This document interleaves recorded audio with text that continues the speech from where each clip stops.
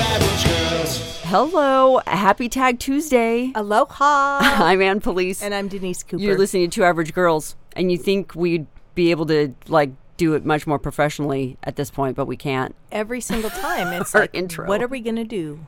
We look at each other, there's a blank stare, and we move forward. The blank stare, I think, is the most important part. I think it might be the fact that it's National Sleep Day, and which I didn't know. The day that we're recording is, and it's not going to be the day this is airing. No, but, and I'm here on the island still, and my husband had the great idea, and it isn't a bad idea, to wake up early this morning, like at 6 a.m. Now, when I'm on vacation, I like to sleep in. Mm-hmm. Why did he need to get up at 6? He wanted to see the whales. Were there whales? No. Did you see the sunrise? I saw the sunrise. How was that? I could have seen a picture. I'm just saying.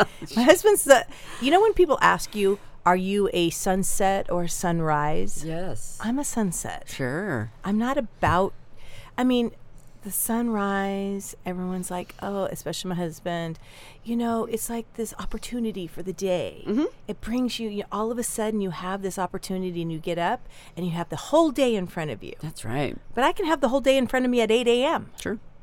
But not today. Well, and I thought it was irony that I was getting up early on vacation on National Sleep Day. It is irony. It's kind of weird. It's not cool. He took a picture. I was still getting ready at 6 something and just getting ready, meaning putting some shorts on. Because I was like, if I'm getting up, we're taking a walk. And my husband's like, where are we going? I'm like, we're taking a walk. Oh. And we did. See, that's on you. I liked that part, though. You could have just done sunrise from the comfort of your bed and then drifted back off to sleep.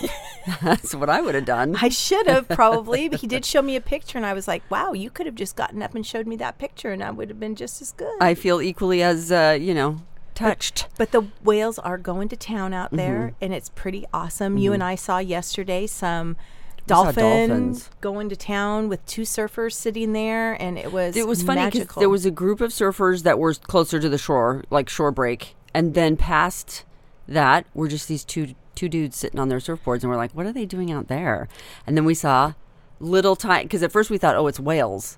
No, they were dolphins, and they were all swimming all over them, and they were literally kind of getting out of the water and being excitable. They must have been eating. I don't know. Sure, it was probably they fish. Might have been playing with those guys, just like they like to do that. I don't know what they were up to. We asked the lifeguard, what's going on? And the lifeguard's like, dolphin, like no big deal. Well, the lifeguard has seen it all. He's all over day, it. Every day. Yeah, he's like, it's just more wildlife, ladies. Move along. We couldn't. We were so excited. Yeah, he wasn't very energetic about it, but that's okay. That's the life of a lifeguard. I get it. We're so excited to have our next guest on. We're very happy to have her here. You've heard us. If you are a longtime listener to our podcast, thank you, first of all. Second of all, you've heard us mention her many, many times. We've referred to her as super fan. We've referred to her as our Kauai correspondent. But most of all, she's our friend. We're so glad to have Tobbie Tuttle with us today. Hi, Tobbie. Aloha. Thanks for having me. Aloha. We were talking earlier about how do we introduce Tobbie? What kind of title do we give her? And we said, well, we're going to introduce her as the Queen of Kauai and the resident expert. And we both got a little bit of a look from Tobbie, like, please don't do that. Whenever I come to Hawaii, I literally go home and I'm like, I'm going to speak Hawaiian. I'm going to learn Hawaiian. Because, number one, I would love to be able to pronounce the street names here. Just the street names. I mean, come on. Or if someone says, go over to such and such, I wouldn't sound so... White. And it's almost like you can't read or something. You're illiterate when you're trying to speak these long, lots of vowel signs and whatever in Hawaiian. And I'm always like, I'm going to speak Hawaiian. I'm going to learn at least enough so I don't sound like a complete idiot. Is that a strictly haole situation, Tobbie? Or do folks who are from Kauai, from this island, still look at some of those street names and go, I don't know, just go over to the Big Save and turn left? Yeah, that's more what it's like for me, too. I look at some of the signs, especially when they come up with new ones. In the recent years, they've come up with names for the districts throughout the island. So you're passing through each one and you see a color with a name and a picture. And I have to pass them several times before I can, like figure out how to pronounce them correctly. So yeah, it happens to us too. Well, good. Now I feel better about myself. See, not that much, but a little bit. But so all that is to say, we're just so happy to get Tobbie's insights today about the island and maybe help us out a little bit with some of our pronunciations. I'm not going to promise Denise anything as far as that's concerned. Our island insider. Our island insider is joining us, and we're just really thrilled to have her. Now, you were not born here on Kauai, were you, Tobbie? No, I was born on Oahu. Mm-hmm. And when I was young, my parents moved us over here to Kauai so we could be around my mom's family. So what is the cultural background of both your parents? My mom is pure Hawaiian. Yeah. And my dad is, he has Filipino and Caucasian. Okay. So is pure Hawaiian something that is hard to come by? Like my dad, pure Italian. Mm-hmm. So I'm half. But anymore, you tell someone that, you're full-blooded Italian or whatever, that's hard to come by. Is it the same with the Hawaiian people? Yes, absolutely. Yeah. It really is. I didn't know how significant of a thing it was when I was growing up until I went away to school on the mainland, and just saying half Hawaiian was a big deal too. Yeah. And then to mention my mom was pure Hawaiian, it's like that's impossible. Yeah. So especially nowadays, back in the 50 years ago, I mean, it was common, I guess. Sure. Yeah. But the further along we get in years, the less common it is. Yeah. Sure, because everybody comes over and meets other people, and right. Then it's all blended up. What was it like? What was Kauai like? I always wonder. Oh, those years ago when you first came here, when you first were sort of living here, as it is now, it's the most rural of the highly inhabited islands in the Hawaiian Islands. Yeah. And even at that, it's still, there's Target. There's a Walmart. Finally, there's a Target. When that came in last year, I was so excited. Denise was very happy. But it's also still very rural. I'll bet it was really charming and very rural back in the day, huh? Yeah, it was really simple. We talked about Holy Donuts, which is a new food truck on the island. We used to live across the street from there, and there was just a big pasture where the path is. The Kelia path. Mm-hmm. And we lived in a little house there across from the beach, and that park was our backyard. Wow. Yeah. Oh, wow. That was all housing on that area? Well, no, there was just like one shack that we lived in next to a place that fixes cars, a garage. A garage. Everybody's experience is different as a child. Like, the big deal for us was going to a movie, What did you guys do growing up? We went to the beach a lot since it was right there across the street. Rode our bikes up and down. The area in front of the beach was was grass. Yeah. So we did that. And just was with family. I just remember being with family a lot. My mom's family. That was the reason why we moved here. So we frequent the beaches a lot with them, and family dinners a lot. There's a lot of family stuff. I don't want to, sound like I know the language, but Ohana means family. It sure does. Look at you. I know. Look at me go. No one gets left behind. No one gets left behind. One of the reasons I love it here is that family is important. Absolutely. We are very accepting, and I learned that early on from my mom. We had cousins living with us when we were growing up. At one point, my auntie and her daughter were living with us growing up. And so there was always this acceptance of what's ours is yours, and whatever we have to share, we'll share it willingly. Mm-hmm. We had a conversation about this a couple days ago about the term auntie. You hear a lot of people on the island calling other women that, hey, auntie, or whatever. Yeah. You were called auntie last night by the valet. Yes. Auntie, I got your car. But it's not something that we were talking about your granddaughter, who's the cutest little thing. Tobbie has 2 little granddaughters, and they're both the cutest things you've ever seen. The littlest one, though, is really learning how to talk. Yes. And she's calling just random people auntie. Any woman is an auntie. And Tobbie was like, that's not. So what does auntie mean? How do you get that title? I think at her age, she's just becoming familiar with language. But she knows a lot of people who are kind to her, anybody that will give her a snack, that's Auntie Me too. you, or you're calling, she calls you Auntie every time we come here. Yeah. At the grocery store, we're putting things on the conveyor belt, and she puts stuff on, and she'll say, "Here, Auntie," and she'll like pass it to the checkout lady. So I think it's just a term of endearment. But it's the way not. we say. Is it something that like every woman should be called Auntie? That's not how it is, right? No. In fact, when my husband had the sad experience of calling one of the basketball, well, our daughters play sports, and when we were at the sport event one time, there was a food booth, and the lady behind the food booth was selling us stuff, and he called her Auntie. She was probably 10 or 15 years younger than him. Oh. And she said, "What did you call me?" Oh. And I looked at him like, "How dare you?" So much trouble. And so we had to have that conversation. Don't call anyone younger than you Auntie. Oh. Okay. Here we go. It's reserved for, kupuna status people, or even, like all of my daughter's friends called me Auntie. The young man last night, he didn't know my name, but immediately, we felt a connection. He called me Auntie. I said, "Thanks, honey, sweetie."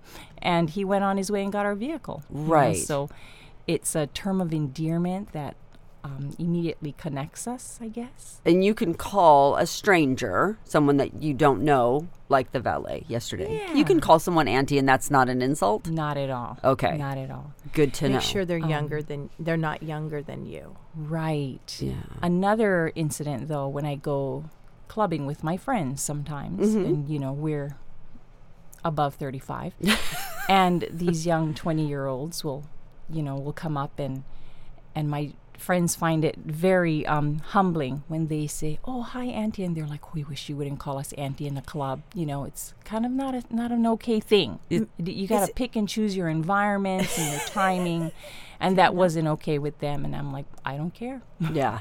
So it's almost like a ma'am. Is that what it is? Like Yes. ma'am? I calling you hate ma'am? that. There was a lady who came here once to visit, and she might have been maybe my same age, or maybe just a little bit younger or older. I don't know. We didn't really clarify. And she called me Auntie several times, and I finally had to look, we're the same age, and I know you don't understand this culture about how to use this word, but it's not okay.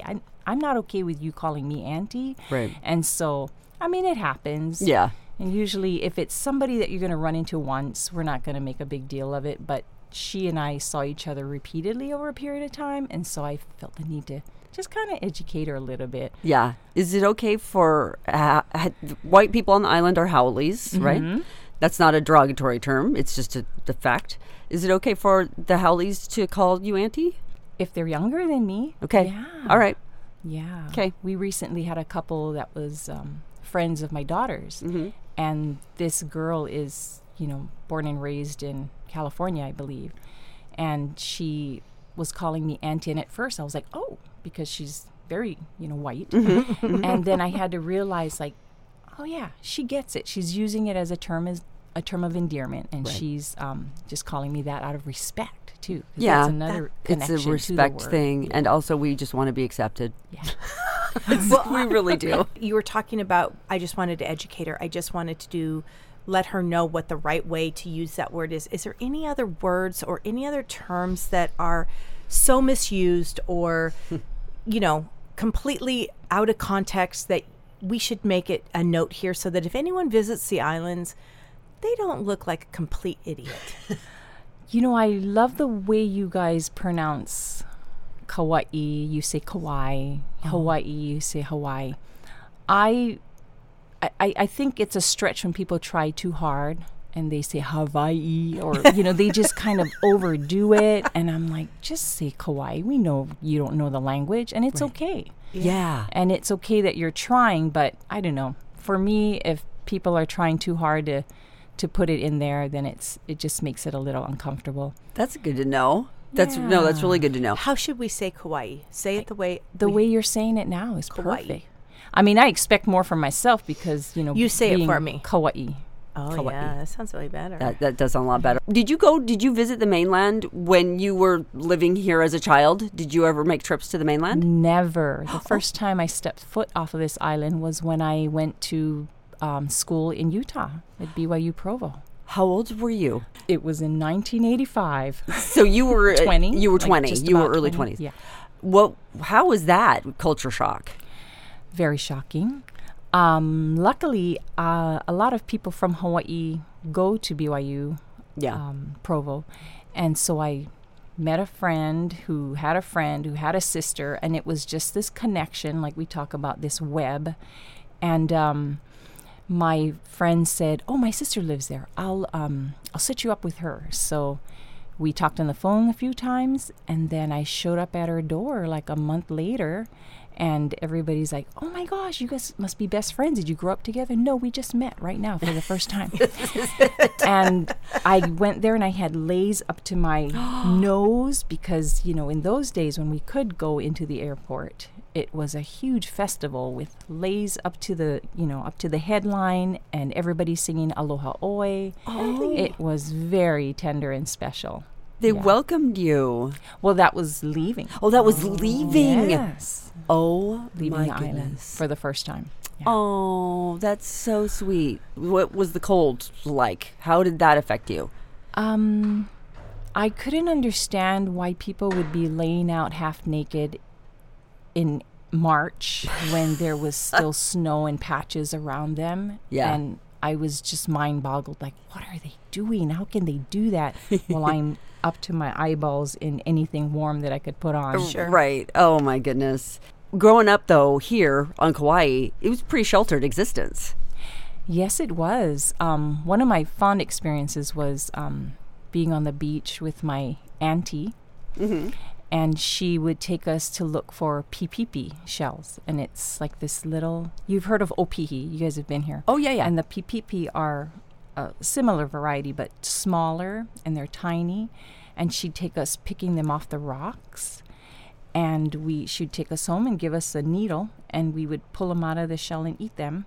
Oh. And that's like one of my favorite memories of growing up simplistically here on Kauai. Yes. How old were you when the McDonald's moved on the island? I don't even remember, and it wasn't. I must have been maybe 4 or 5.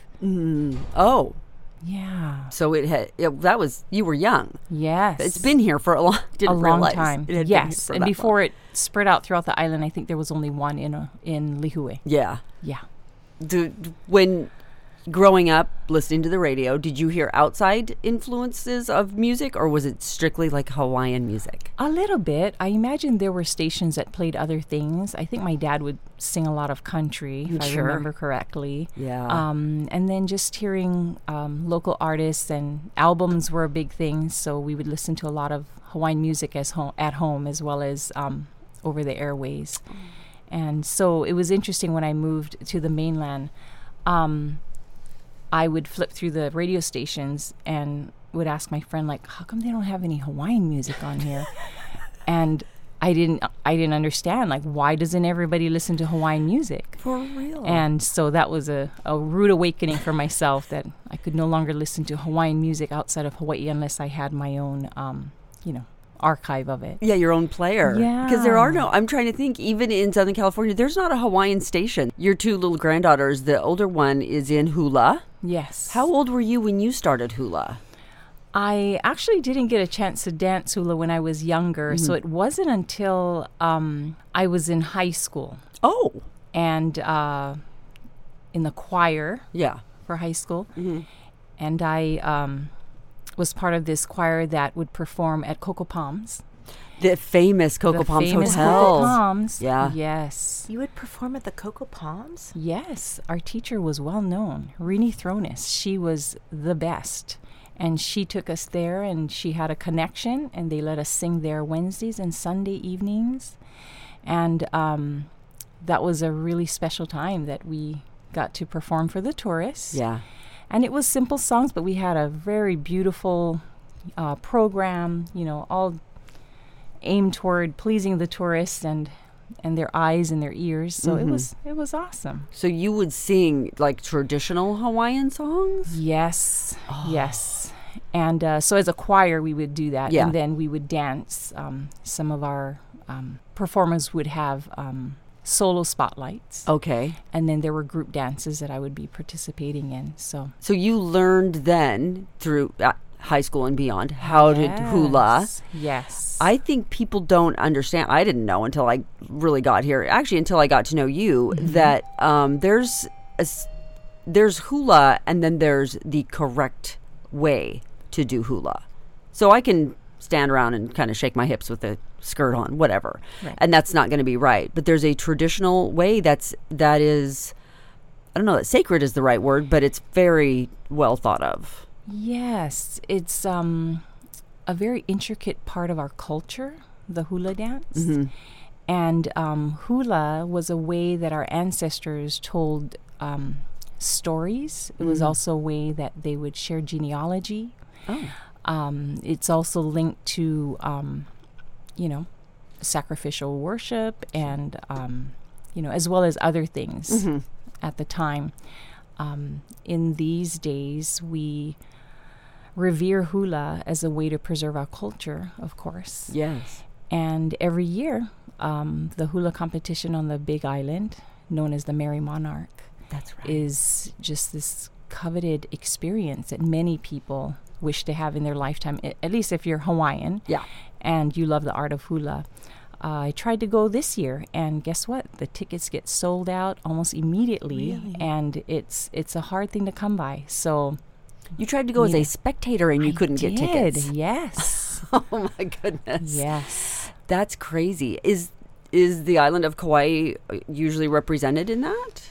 Absolutely. You refer to the halau, is that what you said? Yes. Who's Halau that? is the group of hula dancers. Oh. And the dancers have a teacher who is their kumu. Oh. Yeah. And that person, though, has to be specially trained by people who were also specially trained. And it's sort of passed down, right? Absolutely. From generation to generation, a teacher will take students under her tutelage and teach them everything that they know. And it could be male or female. Okay. And that is how my kumu, my daughter's kumus, came across this title of kumu to teach hula. Oh, it was passed down through generations or under someone else's teaching. If it's not passed down in that specific way, it's not recognized as being authentically hula, right? Yes and no. So I've been teaching what I termed a self-made class at the Kauai Athletic Club for 22 or 23 years, called hula aerobics. Hula aerobics. Hula aerobics. That's right. And so when I started, a lady, like a Hali tourist visiting from the mainland, said, "You look Hawaiian." And I said, "Yes, I am." She said, "I bet you know hula." I said, "Yes, I do." She said, "You should teach a class, aerobics and hula together." And I said, "Well, that's a novel idea." So I asked the aerobic director at the time. I said, "I want to try and teach this class." And she said, "Well, other people have tried it and it's never stuck, but you can go ahead and give it a try." And it went on for, like I said, 22 to 23 years. So I guess it was okay. And you would have people come in, the same people would come in. This was their workout, but it incorporated the tradition of hula. yes, and the tradition of aerobics, because everything is 8 count. There's a certain way that aerobic instructors teach a class. So I would break each hula down into steps, and then teach it, 8 counts at a time, and then blend them until they got the whole dance down. Oh, that's amazing. And then at the end of 5 or 10 minutes, I turn on the hula and they're dancing and they're amazed. Like, How it all happens together. yes. Yeah. If people come to visit the island or any island, where can they get the most authentic hula? Are the luau's a good place to go? They are. Yeah. I think one of the places people frequent is the Ohana area. It's the Gaylord's restaurant. There's a hula program happening in there. And where's the other one? Smith's Luau. They have a nice show. And those are authentic. Yeah. As authentic as you're kind of here on get. Kauai. Yeah. It's over the years, the hula has been identified. Tourists kind of identify that as Hawaii. Yes. And back in the day, you were telling us that when people would come here, they would be greeted with hula. Yes. maidens in lei with hula skirts made out of grass or tea leaf. Mm-hmm. And my favorite thing is the red lipstick. Oh. And a lot of people who come to Hawaii associate this experience with the Kodak shows that they used to have down in Waikiki that started in about 1937. Oh, yeah. When I think of hula and I think of what you were talking about, the red lipstick and things, I think of Elvis Presley. All of the movies he did, and it kind of, maybe I'm wrong, but I think that it brought Hawaii to people that had no idea what these islands were about. And that's, the tourists then started flocking here. Am I wrong with that? Do you know? I don't think you're wrong about that, but there are several, right? Because isn't there a South Pacific? Yes. There was another one, and there was another called Hawaii. Many movies and that tried to portray Hawaii in different lights. I feel fortunate to have a bigger, vaster experience having you as a friend and just seeing the culture as it is through your eyes, so to speak. I appreciate you saying that because in the course of our relationship, I remember coming here with a basket of flowers and making a lei with Anne, and it's like, this is what we do. And it's so simple, but it's so pure and so beautiful. And you're right, a lot of people aren't getting those experiences. I think the hotels are trying better, though, because they do have experience packages that they're offering to their guests where they can sit in the lobby and, make a lei with tutu. And learn how to dance simple hula steps or whatever. I'm glad you brought that up because I do remember you coming over with that basket of flowers and we made a lei. It was for something. It was for a funeral that I was attending the next day. That's right. Yes. And I was kind of honored. I was like, wait, does everybody get to do this? And then you left me with the needle. Yes. And the needle. What? It's to create a lei. It's a specific needle. I still have, of course, I still have the needle, but it's in a place that I, like a cupboard that I open quite a bit. And I see that needle every time I open it. And I love, I'm always reminded. And you've never made me a lei. I don't have the flowers. Yes. You have to use the right flowers. I can't just go out and pick some rando flower or just some janky flower and make you a necklace. That's not how it works. You have to use specific flowers, and Toby knows the flowers that you make. Right. The most common is the plumeria. Right. Right. Yeah. Because it takes up a lot of space, and you can make one in less than 20 minutes. And it smells. See, it's all about doing it And efficiency. It's efficient. And it smells delicious. Oh yes. It smells so good. beautiful. And I think that's what people equate with Hawaii and leis, which would be the plumeria. Yes. Yeah. You see different ones. Like, Yes. The tea leaf when it's twisted and it's made into like a braid. yes. Right. Yes. And the other one that other people refer to as haku, the true term is vili because the flowers are intertwined and woven onto a base. And that's a really pretty one that people mostly use on their heads. Yes. Yes, lepo'o is what we call it. Say that again. The lepo'o. Beautiful. No, those are so gorgeous. Every once in a while, you'll see a lady at church or something who has one of those on, and you're like, how are you the queen of everything right now? It's also like heart eyes for us howlies. We're like that's amazing. It's so gorgeous. There are certain times of the year that we wear flowers more, especially in the summer, of course. But there's May Day. In the mainland, it's Cinco de Mayo or, anything else that comes along with that. And it's May Day is Lei Day in Hawaii. And so there's celebrations at the schools. There's celebrations all over the place, all over the island where leis are honored. One of my favorite things to, if you guys are over here at the beginning of May, it used to be that the Kauai Museum, and I'm sure museums on other islands do it as well, do lei competitions. And people will submit their offerings, their lei, and they are gorgeous. One of the ladies who would win every year would come and take my hula class. And she was amazing at it. And everybody, oohed and awed over her presentations. But it's not an easy thing to get down. I've been doing it for years, and I'm still not as, expert at it as other people. Yeah, it's hard. My recollection is hula dancers, going back to that.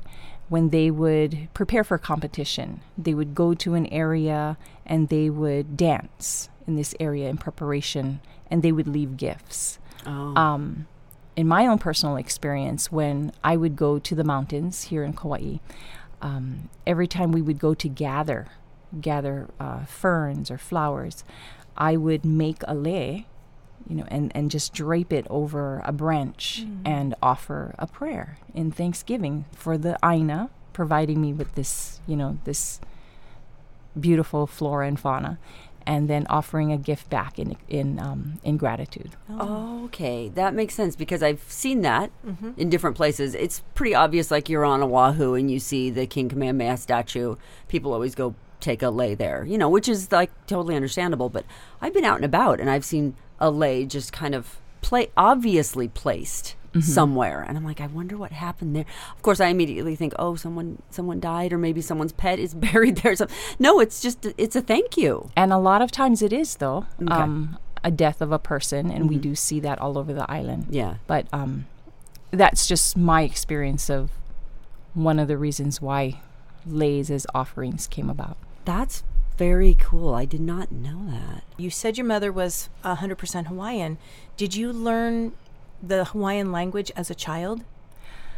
No, I did not. She didn't speak Hawaiian to you? No. So my mom grew up in a time when speaking Hawaiian and being Hawaiian wasn't cool. Yes, that's what a little bit what I was going for. I was wondering if culturally she wanted to separate herself a little bit from that.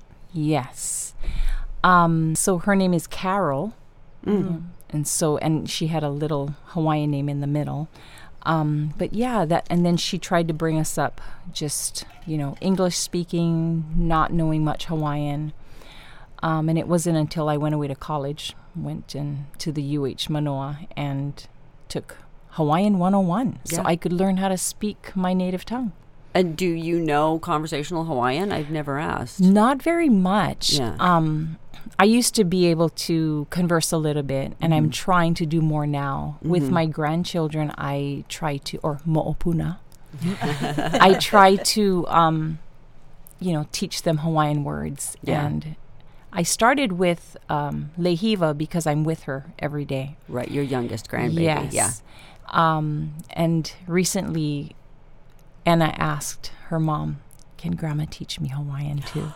Oh, yes. And I didn't even realize that I was leaving her out of the equation. So now every morning I say, aloha kakahiaka, Anna, pehea oe. And she'll say, good. And I'm like, aole, olelo Hawaii. So I want her to speak to me in Hawaiian. She goes, mai kai. So she's getting it. She's getting it. So what did you just say? I said, good morning, Anna. How are you? And she responds, good. She said, yeah, I'm doing my good. kai is good. And I tell her different things. Maluhi luhi, I'm tired. Ma'i, I'm sick. She could say words. Yeah. Pono, I'm feeling really good. So just, little stuff. We're getting there. Yeah, little by little. It's not required on this island or in the state to take Hawaiian culture classes, or is that taught? That's a question. I sound like a statement. Or is there Hawaiian culture classes in elementary through high school? I believe there is. Okay. I know when I was in high school, we had to take, one semester of Hawaiiana. Oh. Yeah. Okay. And growing up, like in more elementary, we were taught things about, the important things about Hawaii. But college, I don't think so. I think it's more of a choice than a requirement. What's your favorite spot on the island? Do you have a favorite place on the island that you go to? I think it's changed over the years. So right now, my favorite spot is a place on the north end of the island. We knew it as Rock Quarry. I think there's signs down there that say Kahili Beach. Yes. So that's our favorite. We've got the ocean there. We've got a river mouth. There's a rope from a tree my granddaughter can swing from. Yeah. And so it's versatile, so we can get a lot of stuff done. Yes. Yeah. I love when I'm the same way in Northern California, where I'm from, Redding. There's there's a place that's like, well, it's Round Table Pizza. It's not Round Table Pizza anymore. I think it's a machine shop now, but you still refer to it as Round Table Pizza. And that's like, well, it's Rock Quarry. Right. Whatever it's called now, you know, it doesn't matter. Just go to Rock Quarry. That's such a great thing about this island because a lot of people they still refer to things as what they used to be. And so you can really tell when people come from the outside because they have no idea what you're talking about. And it's a really simple way to sort of separate the people who are exactly local and not. And also, how you know the name is how long you can tell you've been here. Yeah. So I'll always refer to that Holy Donuts place Yes. as Kojima's because when I was growing up across the street, Kojima's was the name of the store there. Oh. And it's always going to be Kojima's. Yes. Let's talk about Holy Donuts for just a second because we have a very special donut shop by my house. It's called DK Donuts, and literally it's the best donuts on the planet. And I'm not exaggerating when I say it, but it's a traditional donut. And when you taste it, you're like, oh, nothing compares to it. Not Dunkin', not anybody else's. Here, there's something called Holy Donuts, and it's different. Mm-hmm. What makes it so different? I heard my daughter say that they use taro to make their donuts. That's correct. Which they do. You got me. You had me at taro. I love it. So people... I thought it was poi. Taro is poi. Oh, okay, there we go. Welcome. Listen, you Howley, we know. This is what I'm saying. I'm just like, it's got poi in it. Yeah. But I love taro. Well, it's all in how it's prepared, right? Right. Correct. Well, that's the thing. Poi is different than taro. No. I know it's not, but it tastes different. Okay, Toby, what's the difference between taro and poi? So taro is the root. Right. And poi is taro mixed with water. That's it. And boiled. Yes, heavily steamed and made into a paste. And that's what you give your babies. Yes. That's their first real food. Absolutely. After milk. Fun fact that it's one of the most hypoallergenic foods Really? ever. Yes. So that anyone can eat. It's so good for Yes. you. Really? High in vitamins and nutrients. I did Incredible. not know. So you went and got a Holy Donut, and your granddaughter, the little one, Yes. inhaled that thing like there was no tomorrow. She did. Well, it's because she's accustomed She to the knew. taste. She knew. Well, she totally knew. She was like, these are my donuts. Yeah.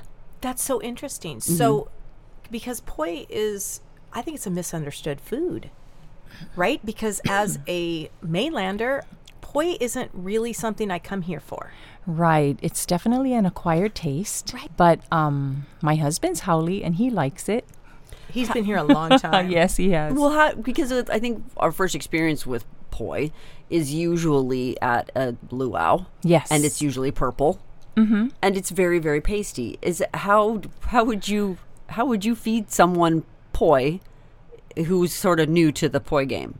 Like, what would you give them? I would probably put a little bit of the lomi salmon with it and eat it because then it gives it a little flavor. That's how I introduce it to people. Okay. Eating it with something else.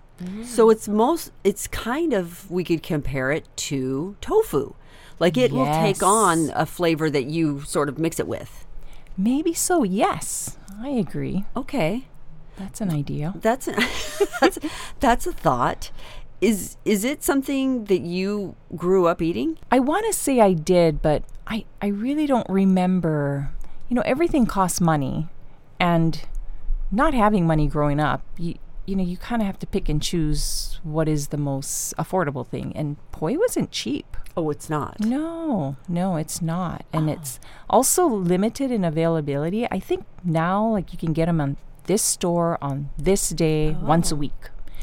So it's not available all the time unless you're having hanalei poi, which is what we buy for our grandbaby for our mo'opuna, because it's filtered and pasteurized. So it's the thing with poi is if it's not cooked heartily enough and correctly, then you can have intestinal issues with it.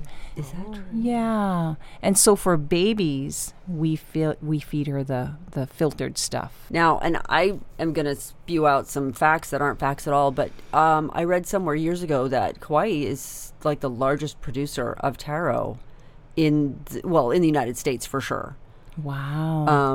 And I don't know how correct that is, but when you drive over to, that's the north side, Hanalei, they have Yes. taro fields forever, and they're gorgeous. Yes, that Yeah. you can see overlooking from Princeville, right? Yes. All the taro patches. And I believe that might be very true. Several of my friends growing up were directly connected and linked to the taro patches down there. And we even have close friends now who continue to run the taro patch. It is hard work. Yes. Yeah, Very it's hard. A lot of manual labor. But I also know that there's another taro farm on the other side, maybe west side. Makaweli is the name of the area. And interesting is that you can tell the difference of where the poi comes from because of the color. So the poi over in Makaweli is more brown gray, and the poi from Hanalei is like a deep grayish purple. Yeah, that you guys have noticed. Interesting. Yeah. Because west side is much drier than the north side of Yes. the island, so you would get a different kind of taro Yeah. product.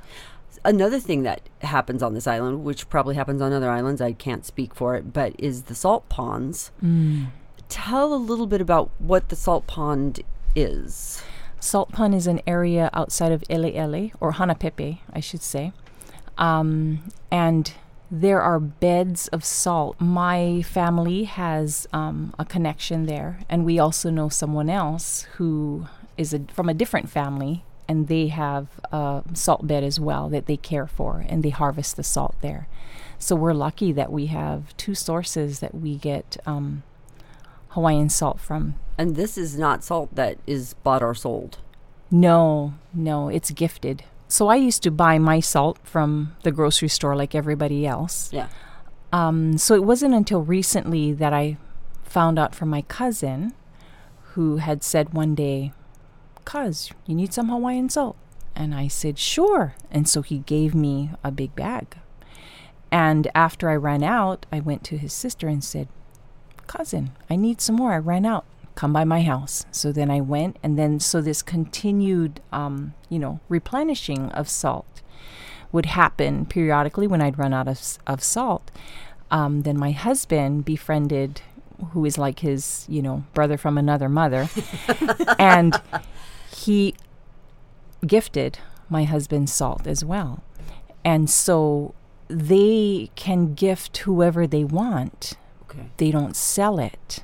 Right. But they do offer it to people that they feel close to, people that they love, people that they trust. It's like a very sacred thing, I feel like. And we never take it for granted that we have this, delicate source from the ocean. And as I was reading up about it, and I think we had dinner a week or two ago, and you had put the salt on something that you made, and it made a tremendous difference. And you mentioned that I think it was the salt. And it does have a mellower taste to it that just knocks things out of the park. It really is. She brought some home to me from you, and it's delicious, and people come over, and my daughter, who's a really great cook, I've told her about it, and she's like, "This is something special. This is different." It looks like pink Himalayan salt that you can buy at Trader Joe's and anywhere that you can buy. So it's a little deceptive because you're like, oh, okay, it's salt or whatever. Until you put it on something. I've never had salt taste like this before. It's truly like from the sea. Yes. Because having only look up the salt beds online, and you will be able to see there's been a little bit of controversy about them in years past because there's some development happening around them, which is very disturbing. Not good. Yeah, it's very upsetting to the not just the people who have those salt beds, but to anybody who understands anything about the Hawaiian culture or this island. It's like, just kind of stay away from that area. Please stay away from that area.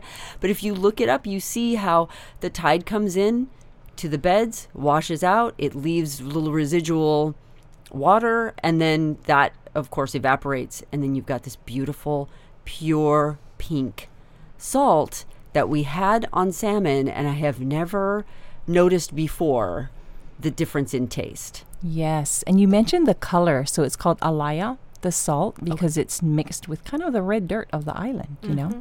And there's also the sand, the makings on the Big Island that can be black as well.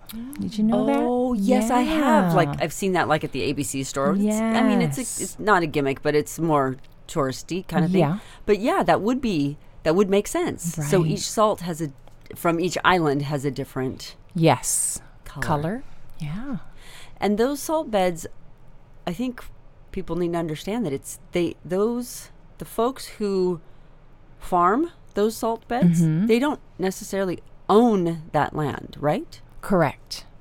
It's a gift. Yes. And my understanding with the one that my cousin goes to harvest at, it was, again, generational. So her uncle and his family did it. And then their family before that did it. So it's something that they were taken there to be taught how to reverence the land, how to care for this product that the ocean is bringing to them, and then sharing it with others. I would love to be able to go down there sometime and see the process of having that done. But they're also very, careful about who they share that with. Sure. Yeah, because I can imagine it would then become, well, if you pay $150, you and your party of 12 can come. Oh, gosh. Don't do that. That's what it then evolves into. I can see why people would be very hesitant to say, hey, yeah, bring your family down here. We're going to do a little collecting of the salt. That would, I get it. Why is it important to keep this culture alive, not only for locals, but also for people who are from the outside? I wish everybody had that mindset. Thank you so much. Spread that word everywhere. We will. We need more people to know. Growing up as a Hawaiian, my culture is an intricate part of my life.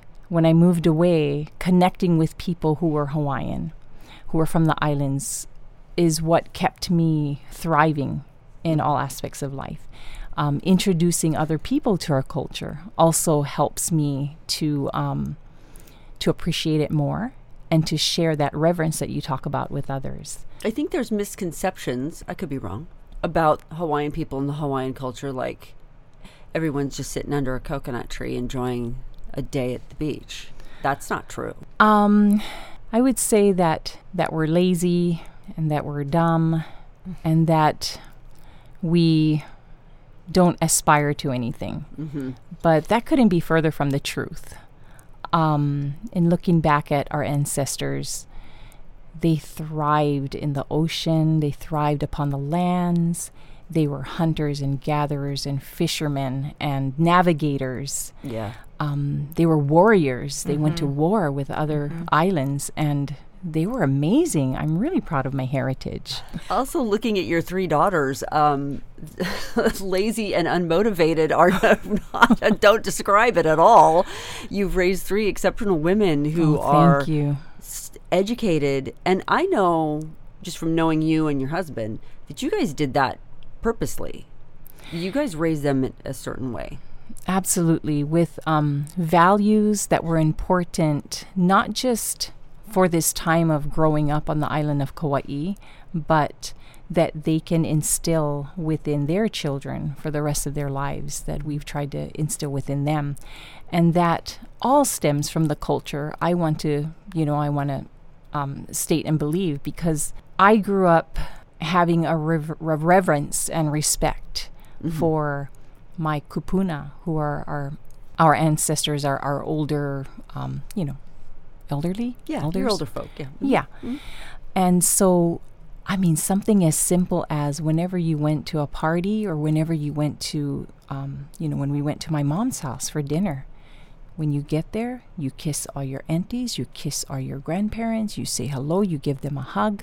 And when we leave, we will clean the kitchen, we will clean the table. There were just these things that we did to instill and teach them the importance of this reverence and respect that we have for our people, for each other. Yeah, it's cool. I think that the Hawaiians get a bad rap because when you come to this island specifically, it's a different pace, which you need to appreciate. When you go out for dinner, it might take a little longer. When you're driving, slow down. I don't care what your agenda is. Thank you.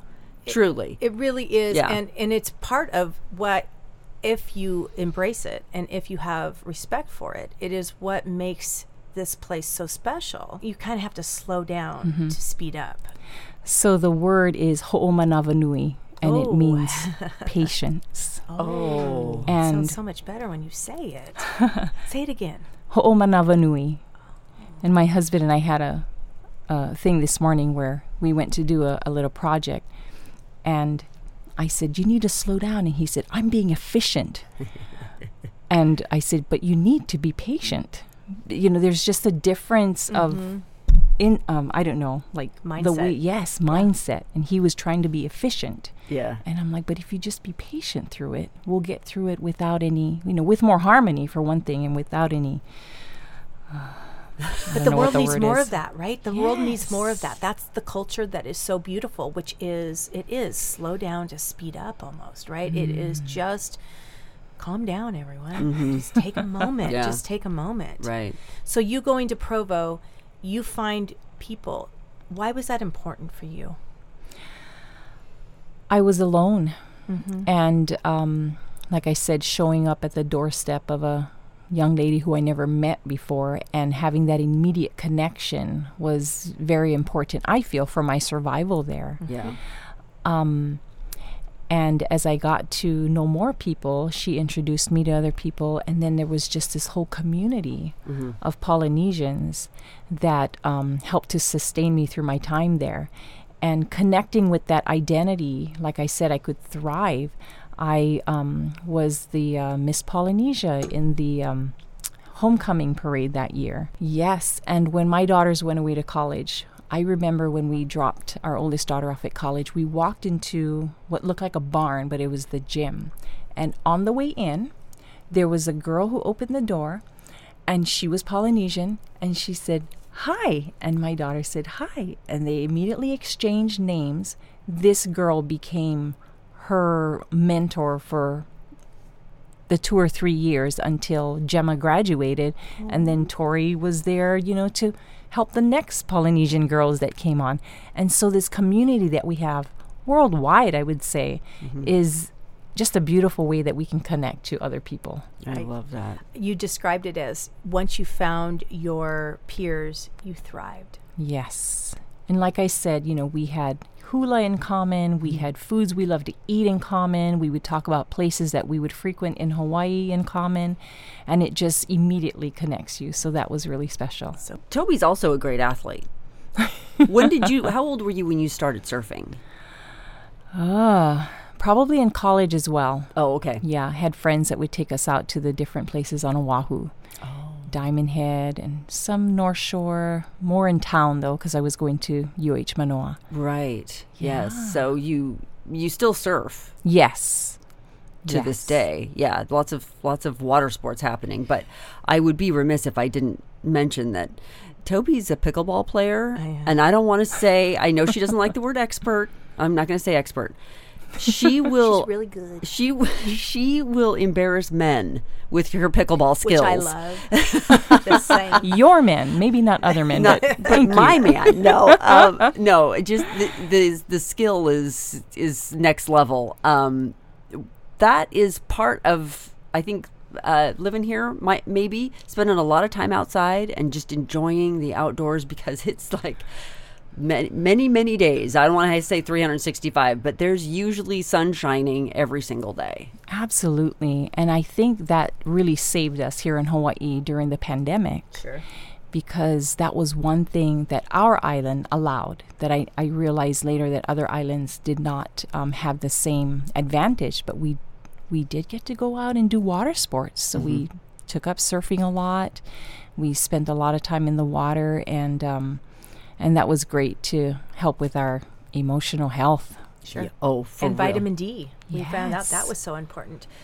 What is it like seeing people being obsessed with the place that you call home?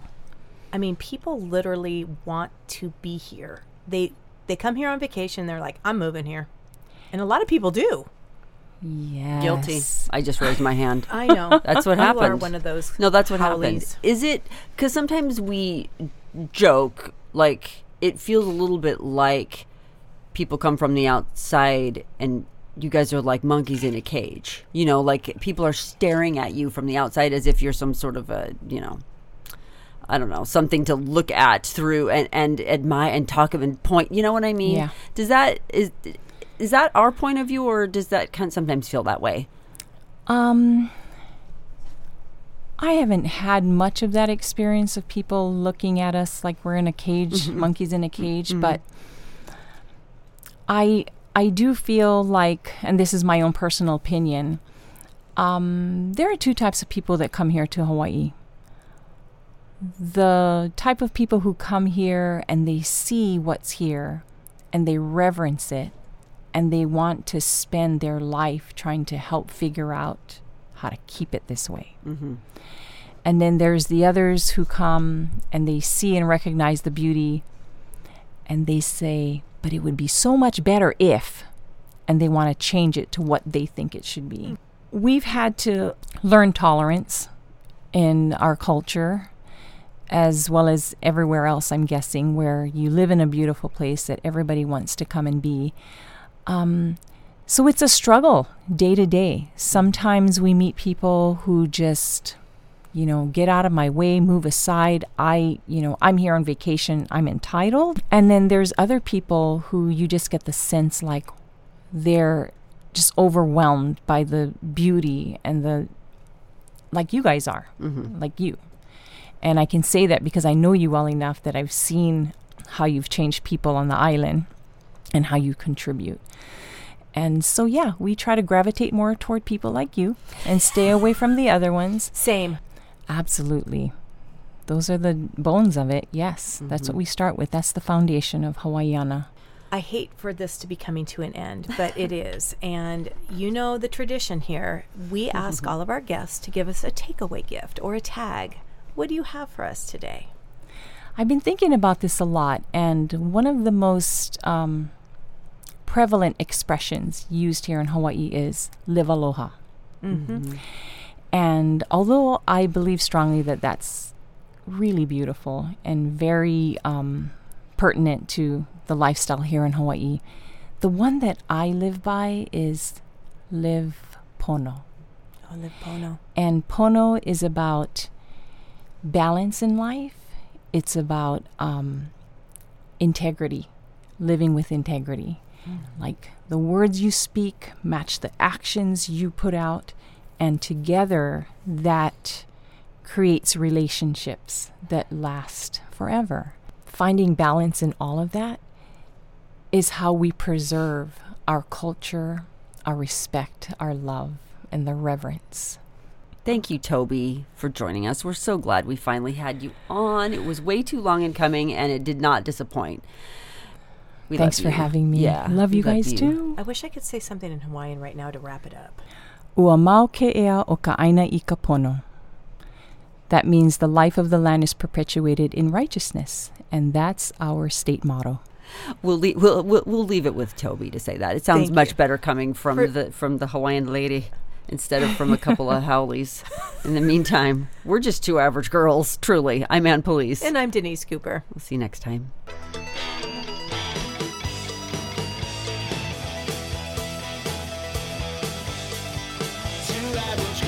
Episodes of Two Average Girls are free wherever you get your podcasts. Be sure to hit the follow or subscribe button on the Two Average Girls main page so you never have to go searching for new episodes. Our editor is Aiden Bloomstein. Our social media producer is Samantha Stone. And original music for Two Average Girls is by Jason Fries.